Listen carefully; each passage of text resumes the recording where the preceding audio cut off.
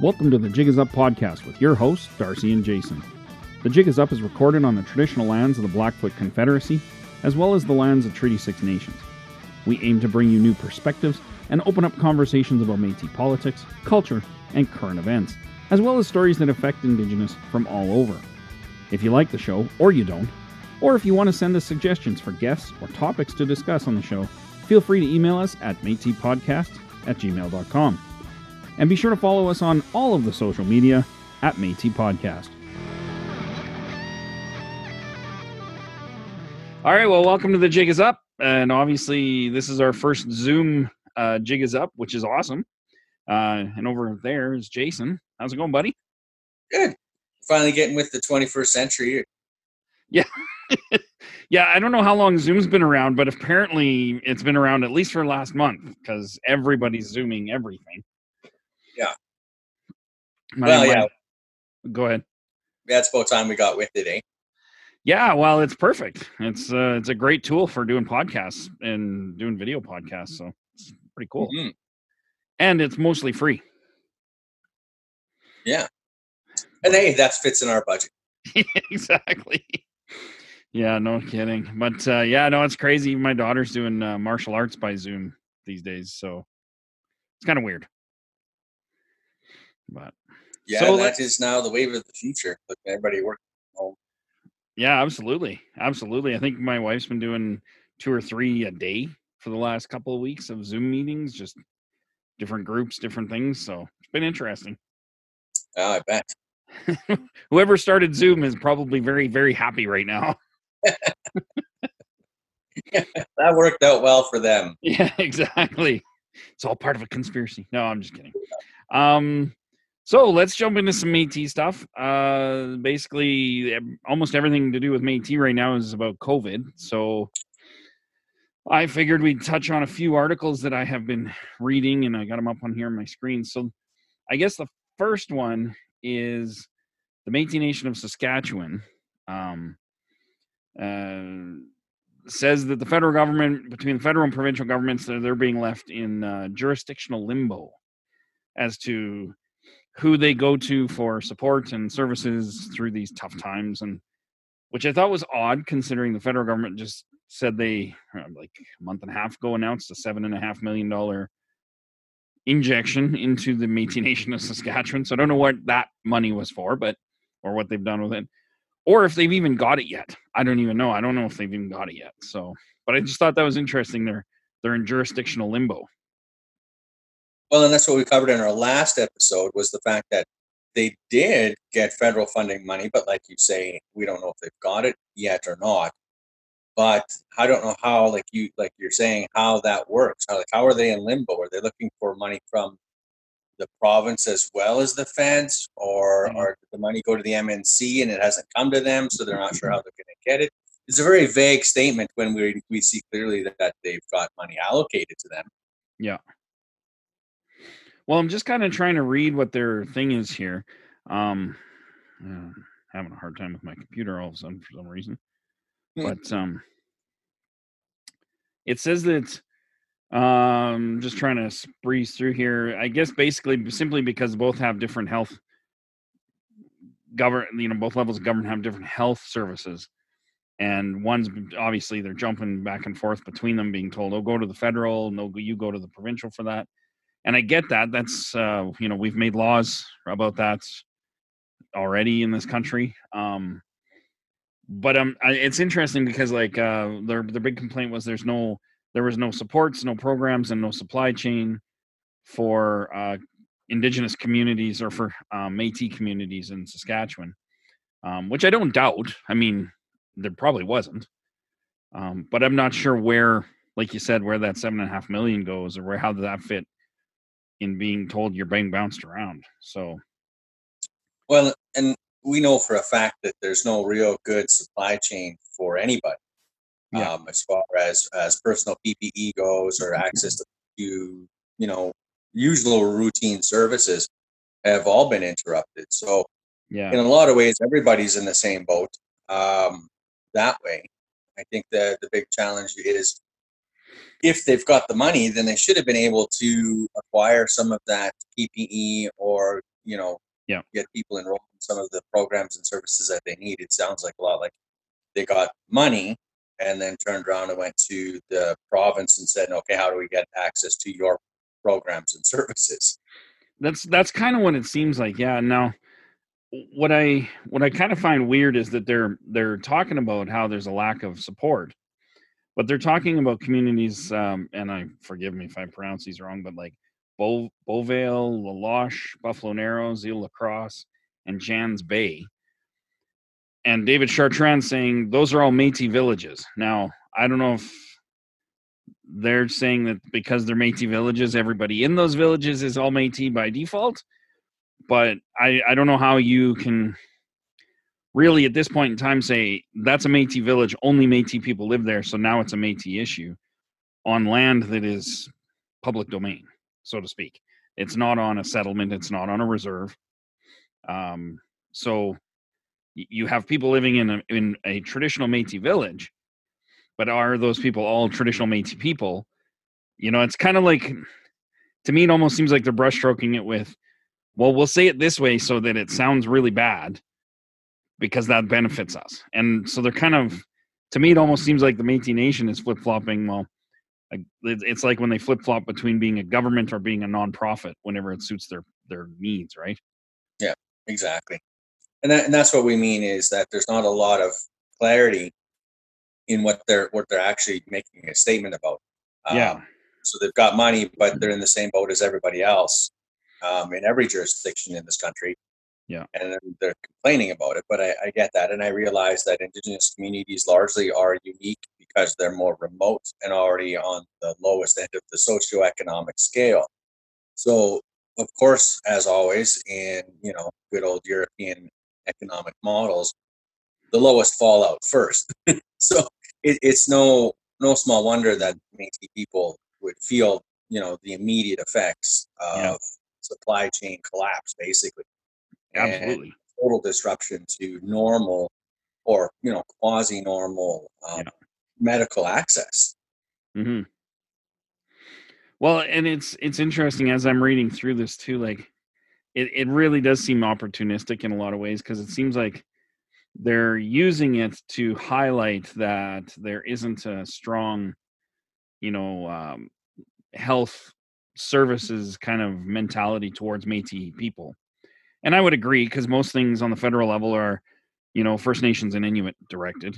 And then the provincial level likes to slide off responsibility to the federal level because you're Indigenous now under the Constitution, the courts, the Daniels case.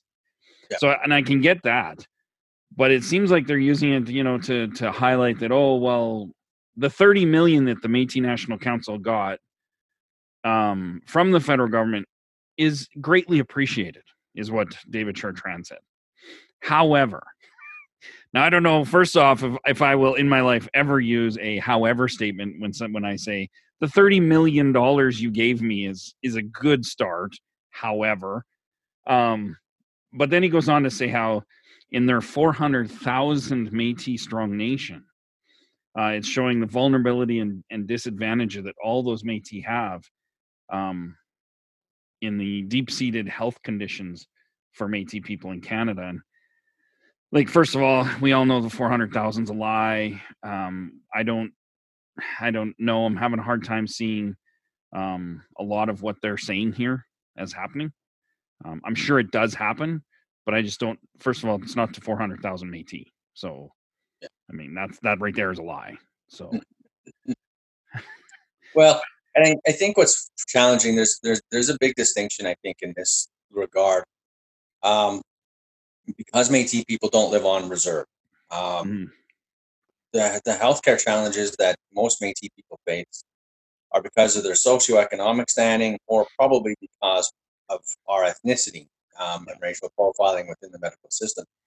But because we don't have status cards, we're not First Nations, we're accessing the public healthcare system like any average Canadian. So, and we have access to the healthcare system like every average Canadian. So, other than remote communities and people who are more isolated, who obviously have problems and the racial profiling that goes on within the medical system, Métis people are probably suffering, by and large, the same as most Canadians. Yes. Yeah, And absolutely. yet here we have an organization that receives special funds for their membership role to improve or shore up some of these shortcomings. And that's something that if you look, an average Canadian who has average access to their healthcare system simply doesn't get. So Yeah. in one way, the Métis people should be faring somewhat better if these organizations were properly administrating their funds. Yes. Well, and it is interesting too, because one of the things, obviously, that David Chartrand and Clem Chartier and all these organizations love is to make themselves bigger, because then they can get more funding and justify more expenses. And sure enough, one of the things he's calling for is a Treaty 10 Pandemic Council, which would obviously include Métis leaders and First Nations chiefs and municipal mayors, which in and of itself is not necessarily a bad idea. However, it's hard to take it from these cartels and their leaders, so-called leaders, when they already lie about their own numbers to make it sound better in the press. But they're just asking for more meetings to do what? Because we have a pandemic every couple years. Like, this is like doing flood mitigation on a 1,000-year floodplain. Like, yes, it would be really good for that one time it happens, but I wasn't alive when the Spanish flu was here previously, so this isn't like this is kind of a once in a lifetime thing. So what would a Treaty 10 Pandemic Council do at this point any differently than what's being already done? It's too short notice to do anything significant right now for this pandemic anyway. Well, and again, it's at the bottom end. So reserves and band councils and, Métis communities, and even if you incorporate, municipalities, all of these communities are at the whim of the provincial and federal government. So if you're talking PPE, access to medical staff, medical care, all these kinds of things right now are being regulated at the provincial and federal level. When they're open, who has access, how many people can go, what phase are they going to be open in, are all beyond the control of everyone who would be at this proposed meeting. So what would it really be? What is the advantage to it? Well, that's just it. And I mean, all the people that would be there I'm assuming, are kind of busy running their, leading and doing the things they need to do to keep their people safe right now. So this whole COVID thing, I think for everybody is kind of like a hot potato. You just go and try to put the fires out wherever they are at any given moment in the day. So it's not like right now, let's start another planning committee and obviously have to get a whole bunch of funding from the federal government to pay all those people to go to those meetings. And by the time you get all that organized, we're going to be into the third or fourth wave of the pandemic, and it's going to start to diminish anyway. So it's kind of like, what's the point of this? And honestly, I just see it as another way that they've been able to capitalize on a situation to make themselves bigger and require more funding, and thus be able to go to the government and justify more funding using this pandemic as an example. Of course, you got more travel. You got more meetings, more hotels, Absolutely. more consultations, which is what's when we continually go over their budget, that's probably their single biggest line item. Absolutely. So why wouldn't you want to keep that in a place where you're locked down and can't go to these meetings and you can't travel? This is an excellent opportunity to add another tour onto your bus's agenda for the summer. Absolutely. Well, and it's interesting because this kind of leads into what I wanted to really talk about today, which was Métis leadership in general in these cartel organizations. And we've talked about it in previous episodes kind of a little bit, but I really wanted to delve into it because I want to, we talked about before how these leaders, like you look at the prime minister and the premiers and even mayors, are starting to give, they've always been given daily, if not every other day, kind of updates in their communities, in their provinces, in the country. But the cartel has been absent from this whole thing. So then when we're talking about meetings and the budgets and all this, well, we're on this wonderful tool called Zoom. And I know people who've been on Zoom meetings with 20, 30, 40 people. And they're all in the, you can see all their pictures on the screen. It's an amazing tool. And how far did you have to travel today, Jason? You went from your Pretty kitchen to far. your couch. I got to the coffee machine. I came Yeah, downstairs. It was pretty rough, I have to tell right? you. It obviously not really able to justify perhaps $1 million to $2 million travel budget for getting a coffee and going downstairs. Well, it's a lot of And steps, though, so you're charging by the step. yeah. So, and this is what I mean. Like, so are these, because they and accepting technology like Zoom? Are we going to see a considerable downgrade in those expenses in the coming years because we have technology like this now? Or are we going to continue to see that? And by that, I mean, does that mean that they're not doing anything right now? They're not communicating with each other because they can't travel around and have meetings and spend huge gobs of money.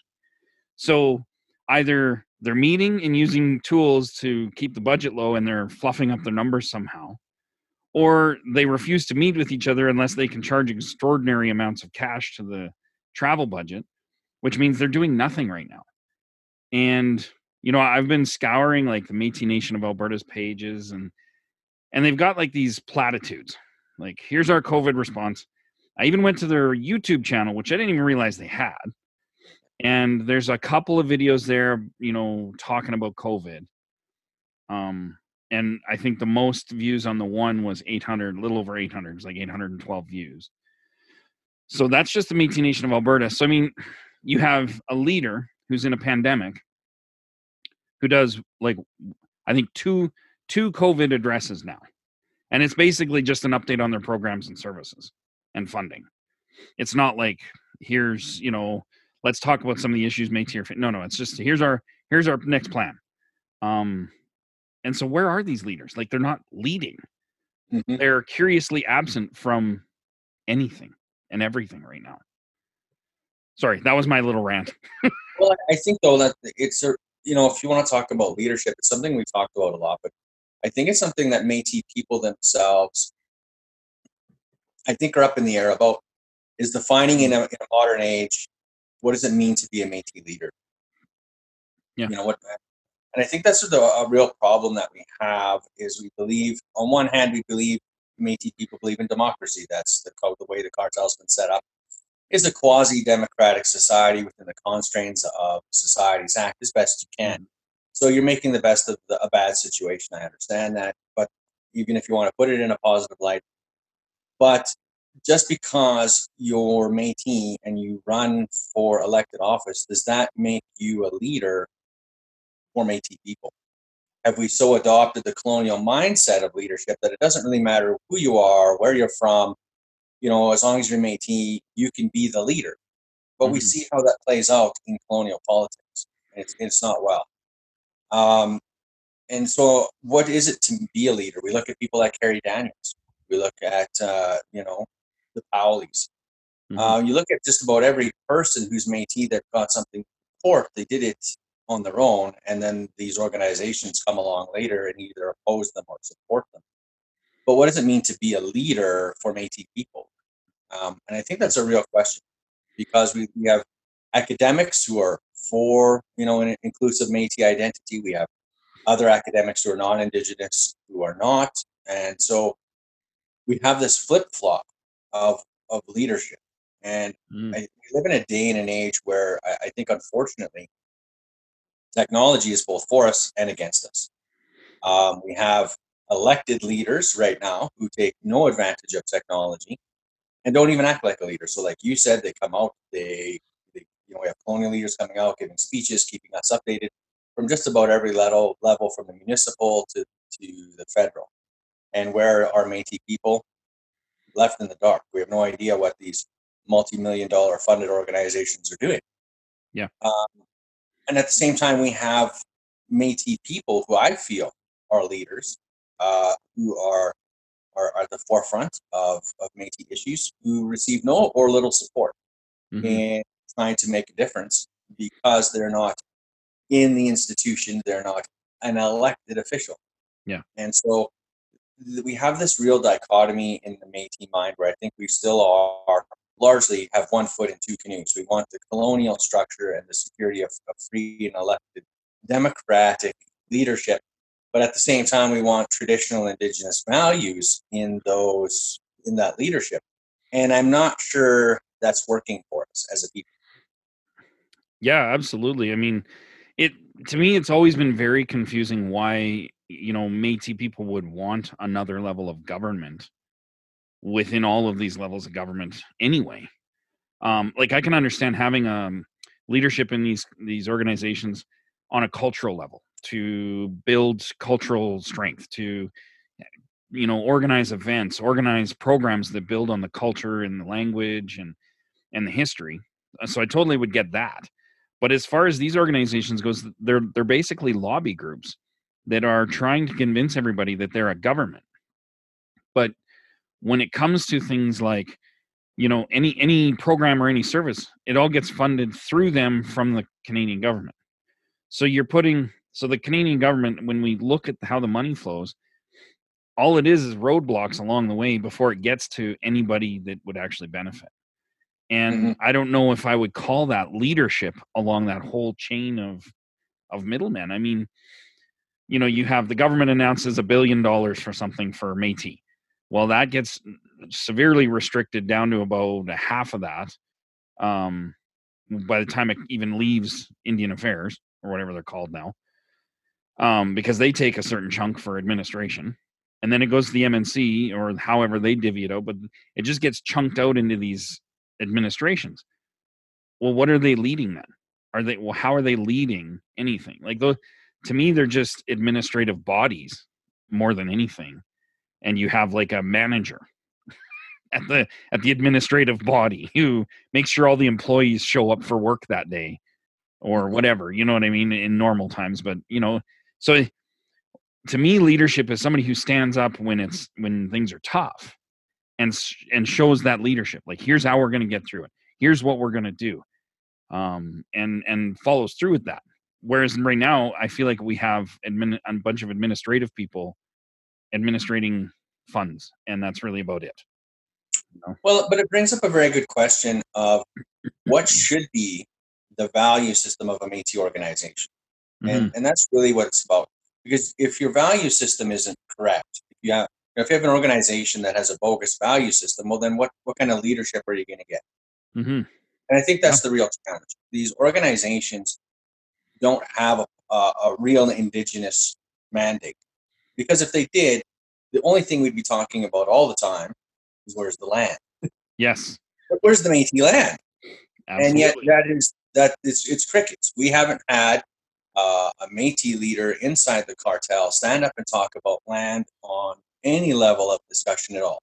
It's always about the continued hype about the money that they're getting, and the money is simply for programs and services. So even the cartel, which says it's the only true Métis nation, it's the only one that really qualifies for Section 35, they only ever talk about their programs and services. Yes. But that's not how that's supposed to work. Section 35 of the Constitution is for Métis lands and sovereignty issues. But we don't ever hear the cartel talk about Métis sovereignty, Métis lands, Métis title as it exists outside and separate from the crown. Mm-hmm. And so really, what is the Métis Nation other than an organization that's like several other government organizations that administrates programs and services for a selected segment of the population? Yeah. So is it any wonder then when we have people at the heads of these organizations that those are who we have? Because that's the mandate of these organizations. If we're going to be really honest, the Métis Nation of Alberta is not after land. Yeah. They're not after anything that would be resemblant of a Section 35 right. They're completely operating under the 9124, which is programs and services. Yes. So what do we have these leaders really doing? That's the question I have. What are they really doing? If they're Métis, they represent Métis people, even of only their membership. then what is the function and the value system of these organizations? Yeah. Well, that's just it. I mean, you've seen here in Alberta and in other ones. I mean, the Métis Nation of Saskatchewan shut down for a few years because of infighting. They're still having issues there. The Métis Nation of Alberta, I mean, they haven't had a judiciary for years, and even at the last general council, it was voted yes, we need to reinstate it. It's not reinstated. They don't care. They're not putting effort to it. And this is what leaders would do, even when it's tough, even when it might make you a little bit more uncomfortable. So if you're Madame President and you had issues that were before the judiciary when you dismissed them all, it might be difficult or uncomfortable, but you have to start doing what your people want you to do. And you have to start working for the people. Because it's like you said, all we ever hear about is funding announcements and funding agreements. And even these nation to nation negotiations that they do, they're not for cultural means. They're for funding for programs and services, which is fine, which is great. But like you said, let's define what these organizations are so we know what kind of leader we need and what kind of leader we have. Because ultimately that's what they're doing. They are, like you said, they're a government organization that administers programs and services. And they're administering programs and services for an administration that administers the programs and services for the government. So you've got an extra level of government services being offered or administered. Well, I don't even think it's extra. We have government organizations. You look at McMahon, you look at Yeah. EI, you look at there's several programs to help works or train or educate certain segments of the population. So we have these programs already there. We have these agencies already there for different segments of the Canadian population. And for the Métis people, that's really all these organizations are. True. So the MNC and the MNA really are no different than a McMahon service or an EI employment service or a job training program service. That's really all they are. Even if you look at in Alberta, the MNA has a housing division that was funded. It's the same deal. Mm-hmm. It is a level of bureaucratic service within the Canadian framework. Yeah. So I don't understand when we're saying leaders of the Métis people, how a bureaucrat administrating programs, funds, and services allocated by the governments to the Métis people specifically, how that constitutes leadership. Absolutely. That we're not fighting for anything that would make the Métis people an actual, real, nation. Yeah. If we don't have land, if there's not land on the table, how can you be a nation? If you don't have actual physical dirt to stand on that is Métis dirt, then how are you a nation? Yeah. That's the real problem. And that's not on the table. It's not in a discussion. It's not on no one's talking about it at any level. So then really what is the Métis value system in 2020? Yeah. Are we no longer as Métis people concerned about land because everybody owns or lives somewhere where there's a house or whatever? We don't really care anymore. Yeah. I don't know, because it doesn't come up and people aren't talking about it. People aren't upset about it. People aren't, I don't go on social media all the time and we hear the defense of the definition of who's Métis. That's great. You want to, continue the politics of Métis identity is great. But when do we talk about what is really of any value? And that's where is our rights as a nation of Métis people outside of the Canadian framework, which is what Section 35 is. Yes. Well, that's just it. And I mean, you look at these organizations, and even when it comes to funding, like they were given a bunch of money for this COVID, and they're keeping it all, even though it was meant for all Métis in Alberta. And the MNA was just going to administer it. Well, they've made it very clear that you have to prove that you're a Métis Nation citizen, that your kids are Métis Nation eligible, that you're, I think there's just all these qualifying factors, which we've talked about previously. But there's communities who've broken away from the Métis Nation. And they're left out in the dark now because the government's saying, no, those guys administer it. And they're saying, well, if you're not a member, you don't get it. So again, they're playing this double-edged game where they're government for all Métis people, but we're only going to provide programs and services for a select few of those Métis people. Because if you don't have our card and you can't qualify it and requalify it and requalify it every time we want you to, then you don't get any help, you don't get any money, you don't get any services, you don't get access to this stuff. So it's not for all Métis people. It's only for our members. So then now you're playing the member game. But you said you're a government and you're getting funding of taxpayer money from the federal government to be a government and act like one, but you're not. And again, I think this boils down to leadership. They know that once the money's in their bank account, they're a nonprofit corporation. But when the money's not in their bank account, they're a government and should be funded equal as much. And so it's interesting that you have Métis people who simply handed back their Métis Nation card. That doesn't change that they're Métis. That doesn't change that the Métis Nation recognized them the previous week as Métis, but they will no longer get services now. And then we go to Saskatchewan and you hear these leaders like David Chartrand complaining that they're left in limbo. But you're doing it to your own people. You're screwing Métis people because they didn't take the time and energy and money and effort to get your card. And so now you're playing the membership game. And to me, again, it boils down to leadership. Like, what are these leaders really doing for Métis people? Not just their members, but Métis people.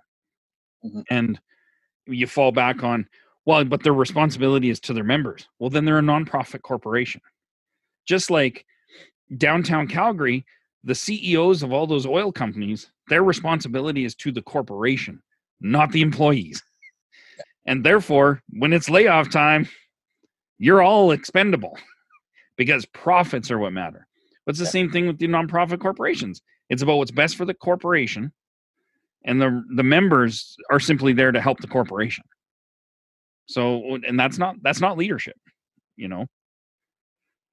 Well, it's leadership in administrating an organization, but it is not leadership in saying, how are you leading a people? And those are very different things. And again, but you raise an interesting issue, and it's something else that we've talked about off air, and that is the people who hand in their cards. They're dissatisfied with the way the organizations are going. They're unsatisfied at some point. The problem we have is you have the right to do that, and I don't think it's wrong. But yet, when you do that, we have no alternative.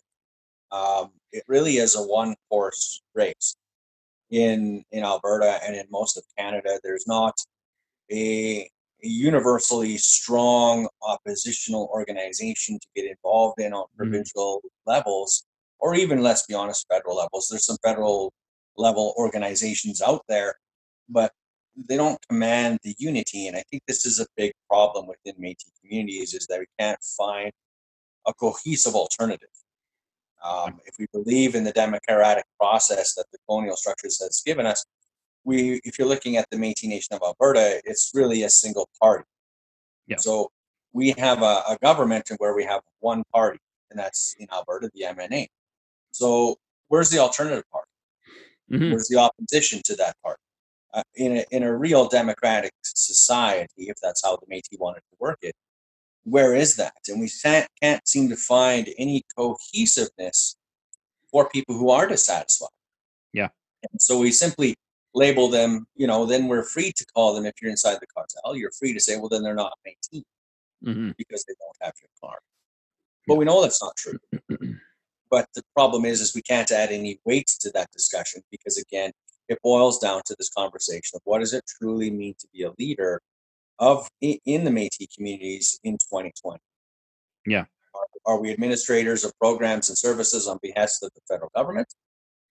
Is there anybody left in Métis communities who are really pushing for universal Section 35 Métis rights in this country? Do we have anybody left? And even if we did, who's going to support them? We seem so fractured and so dispersed, and everybody seems to want to get a label and a big job at the top, and so we'll fight and stab each other to be that person who is the leader. Hmm. Well, and that's just it. And I honestly, in a lot of ways, we've talked. I don't know if we've talked. I'm sure we've talked about it here, but about how when you have, even in the federal or provincial systems that we have, once you have this idea that once you change the government color, so from blue to red or red to blue or orange, whatever, that somehow you're going to get a drastically different government. And that just simply isn't the case, right? We've talked about that lots, either off air or even on here.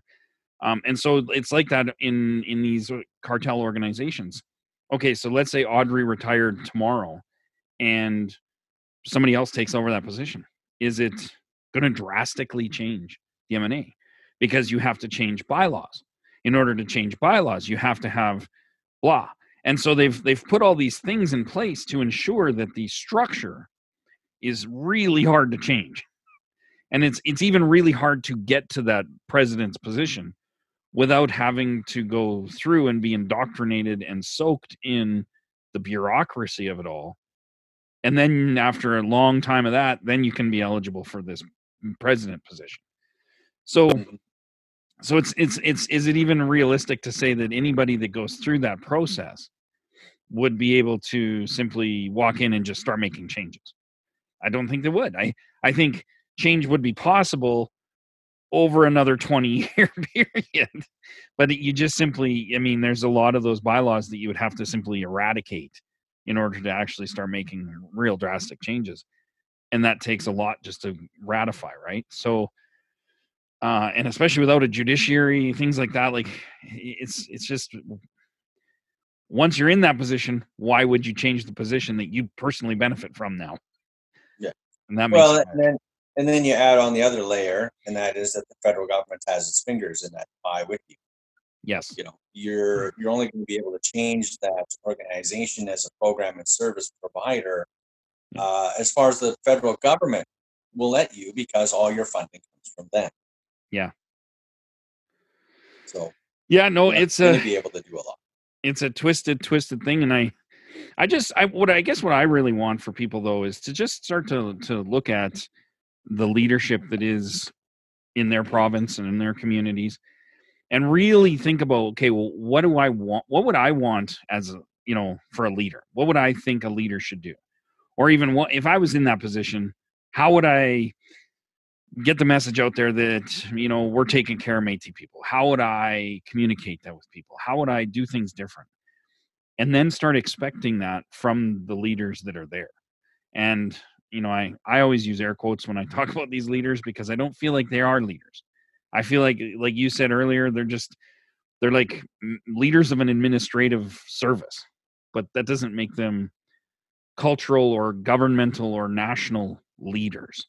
They can't even get along with each other, let alone anybody else. But so it just kind of again shows the lack of leadership. And so even moving forward in the COVID thing or anything else, I think people should really be scrutinizing these leaders and all of the leadership, not just the presidents, but everybody involved, and saying, what are you guys really doing right now that me as a Métis Nation citizen feels so much better about how we're handling this COVID thing, or how we're handling the next thing, the murder hornets, or how we're handling the shortage of toilet paper. I don't know, whatever 2020 has in store for us still, but like, where are these leaders, and what are they communicating?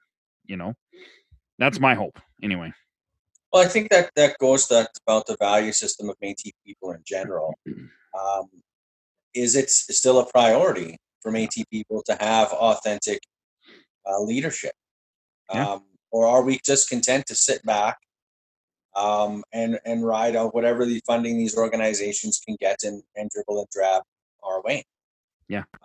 Because we don't see a lot of people who are discontented simply give up their cards and walk away. They're not involved in any other alternatives. They're not spearheading or supporting with great, gusto any other form of organization or community leadership at all. So people get disgruntled with what's going on, and they simply just walk away. Yeah. So I'm not sure. I'm not sure what the Métis people themselves want. We see and hear certain segments. There's big discussions over who is and isn't Métis, but the greater discussions that should be having had is, our rights and Hmm. our sovereignty and these kinds of issues. And we Yeah. seem very fractured, very strewn all over the place, and we're more concerned about waving a flag and who gets to wear what sash, and than we are our collective rights. Yeah. But I don't know. Maybe that's not an issue for Métis people anymore. Maybe it's not. And I'm with you though. I hope that they start to question this, and even just talking about having no opposition party. Like, why do we have this fake democracy for Métis people, where there's no party system, there's no checks and balances on anybody's power and authority? I mean, like you've said many times over many episodes, like we need to have that accountability if we're going to be a democracy or a government. Well, we should at least have a governmental system in place, and this is something they can do right now. I mean, you can structure the nonprofit however you want, as long as you tell the government this is how we're going to do it. They have very few checks and balances on how you structure a nonprofit. There's, maybe a dozen things that they need you to make sure you do in your bylaws. Other than that, they don't care how you do it. So they could do these things now. They have been consulting to have a constitution for decades now.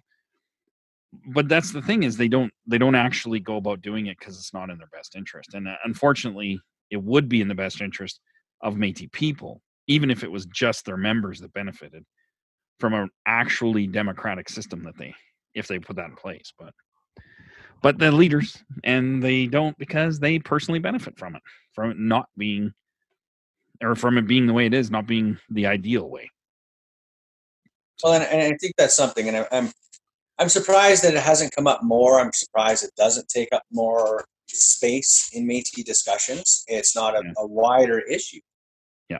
We constantly see crickets. If you're looking at Métis people, there's things that go on the community level, mm-hmm. and there's things that go on provincially and federally, and in between there's nothing. Yeah. So what's happening at the community level with Métis people very rarely transcends to the provincial level. Yeah. And definitely almost never moves from the provincial level over to the federal. Yeah. It's always the top down. It's always what happens at the federal level trickles to the provincial level and might trickle down to the community level. Yeah, absolutely. Absolutely. And so, yeah, I think that's all I really wanted to talk about there as far as the government goes. I did want to give one shout out though, and I think you're going to get a kick out of this, Jason. I just discovered a podcast from Métis Youth, and it's a Métis Nation of Alberta Youth Initiative. And the podcast is called Keeping It Real, which was actually one of the names we batted around for this podcast when we first started it. But anyways, they're supposed to have an episode out every Monday, and it's some Métis youth. I don't know what their ages are. I'm assuming the teenagers, because they're doing podcasts. So for anybody out there who might be interested, I would say, hey, check out this new podcast. I think they have one episode out, and it's a short episode. It's like an intro to their podcast and what they're gonna hopefully do with it. So hey, it's a youth podcast, so I very much encourage that. I think the youth is where we need to find the voices coming forward. And so even though it's, cartel driven, I would very much encourage people to check out their podcast on iTunes. I think I don't know where else it is. I know it's on iTunes right now, and it's called Keeping It Real. And yeah, that's my last thing. I'm going to actually listen to that as soon as I'm done here. Good. I'm happy. I think the more Métis voices we can get out there across the country, the more people who start doing, something similar to what we're doing with their own take on it. We have a new Métis podcast out east. Yes, that's right. I think it's great. We got the radio show in Vancouver. Yep. So I think it's good. The more that we can get people talking, the more people are willing to put forward their perspectives and their positions. Hopefully, we can, I think, re-energize and invigorate the discussion about all things Métis. Absolutely, absolutely, and it's there's a huge opportunity in the whole podcast world. I know there's like 700,000 podcasts out there, but that doesn't mean there's 700,000 successful podcasts, and certainly not a lot of money in podcasting. But it is a great way to get your message out, to get your voice heard, and especially for youth, it's actually quite an easy way to start sharing things, and especially now with Zoom. For a couple of guys like us, I mean, for youth, this is technology is no brainer. So I really would encourage any Indigenous youth to get out there and start podcasting, doing YouTube channels, stuff like. I know there's a huge movement on TikTok right now, which I am not in that world, but my daughter keeps telling me I should be. So, but anyways, I do definitely would encourage youth to get out there and even reach out to us, métispodcast@gmail.com, if you want to know more about how to podcast or what podcasting really means or does or is, or how much money you can't make on it. Anything you need. As far as that goes, we're willing to kind of offer advice or help to any Indigenous youth looking to podcast. So I think that would be something phenomenal. Seeing them, I'm really happy to see that the Métis Nation of Alberta has finally got a program for youth to get their voice out. So whoever created this podcast, good on you, and I hope that it really works out well. And maybe, who knows, maybe we can even have them on this show. Oh, that would be good. I just thought of that right now. Maybe we'll have them as guests. Fingers crossed. That's right. Well, Jay, I hope you stay warm and dry up there. It was snowing here yesterday, and I know it snowed up there a couple of days ago, but hopefully we're into spring now that it's May. Hopefully. I got some yard work I want to get done, and then the sunshine is calling my name today, so hopefully it looks like it's going to be a nice one. So right on. Well, guys, until next time, the jig is up.